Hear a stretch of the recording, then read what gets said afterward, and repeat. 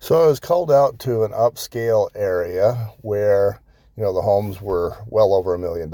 In this market, it seems like pretty much every home is over $1 million.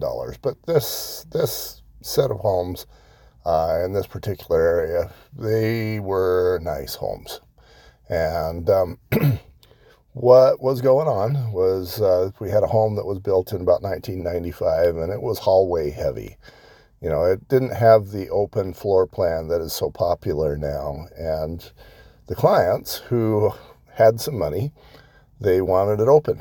But they also had another very unusual requirement.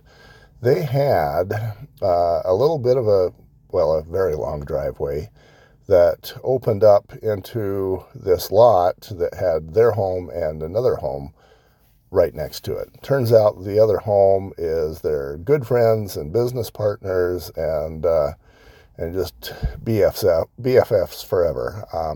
And they did not want to move away from those guys, but they also did not want to keep living in this cool home with a weird 90s floor plan.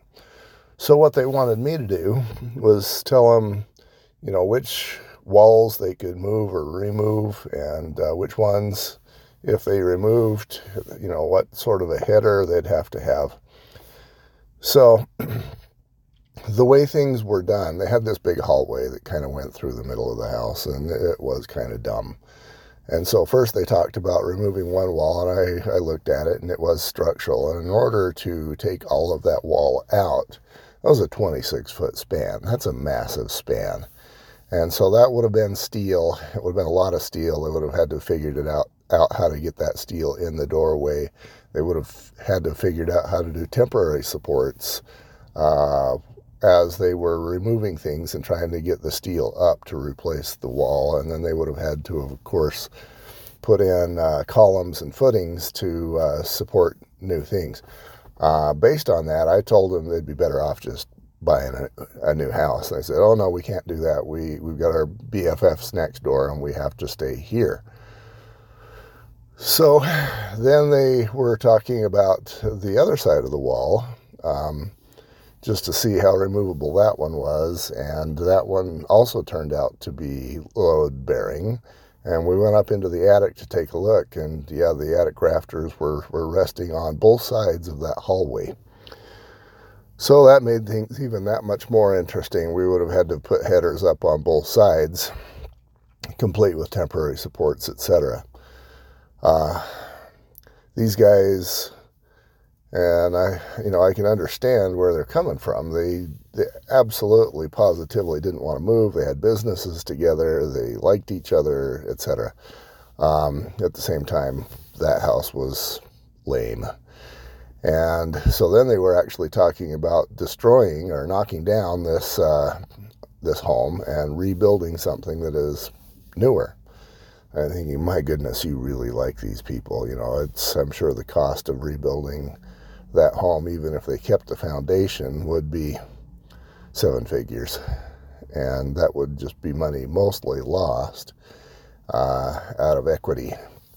But that's the decision they've got to make.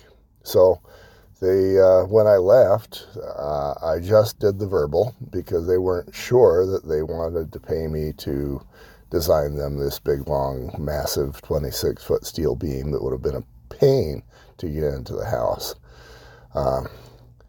As an aside, I told them that beam, given that span, would have been very long and very heavy, or very deep, and they didn't want to lose the head height. And then I said, well, you can reduce the head height a little bit by going with more weight per foot. And I just have to design it and see what the analysis came up with. But more weight per foot, if you've got a beam that weighs, let's say, 40 pounds per linear foot, and you got 26 feet of that, that's a lot to try and carry into a house. So these are the kind of factors that are involved in trying to redesign the interior structure of a house.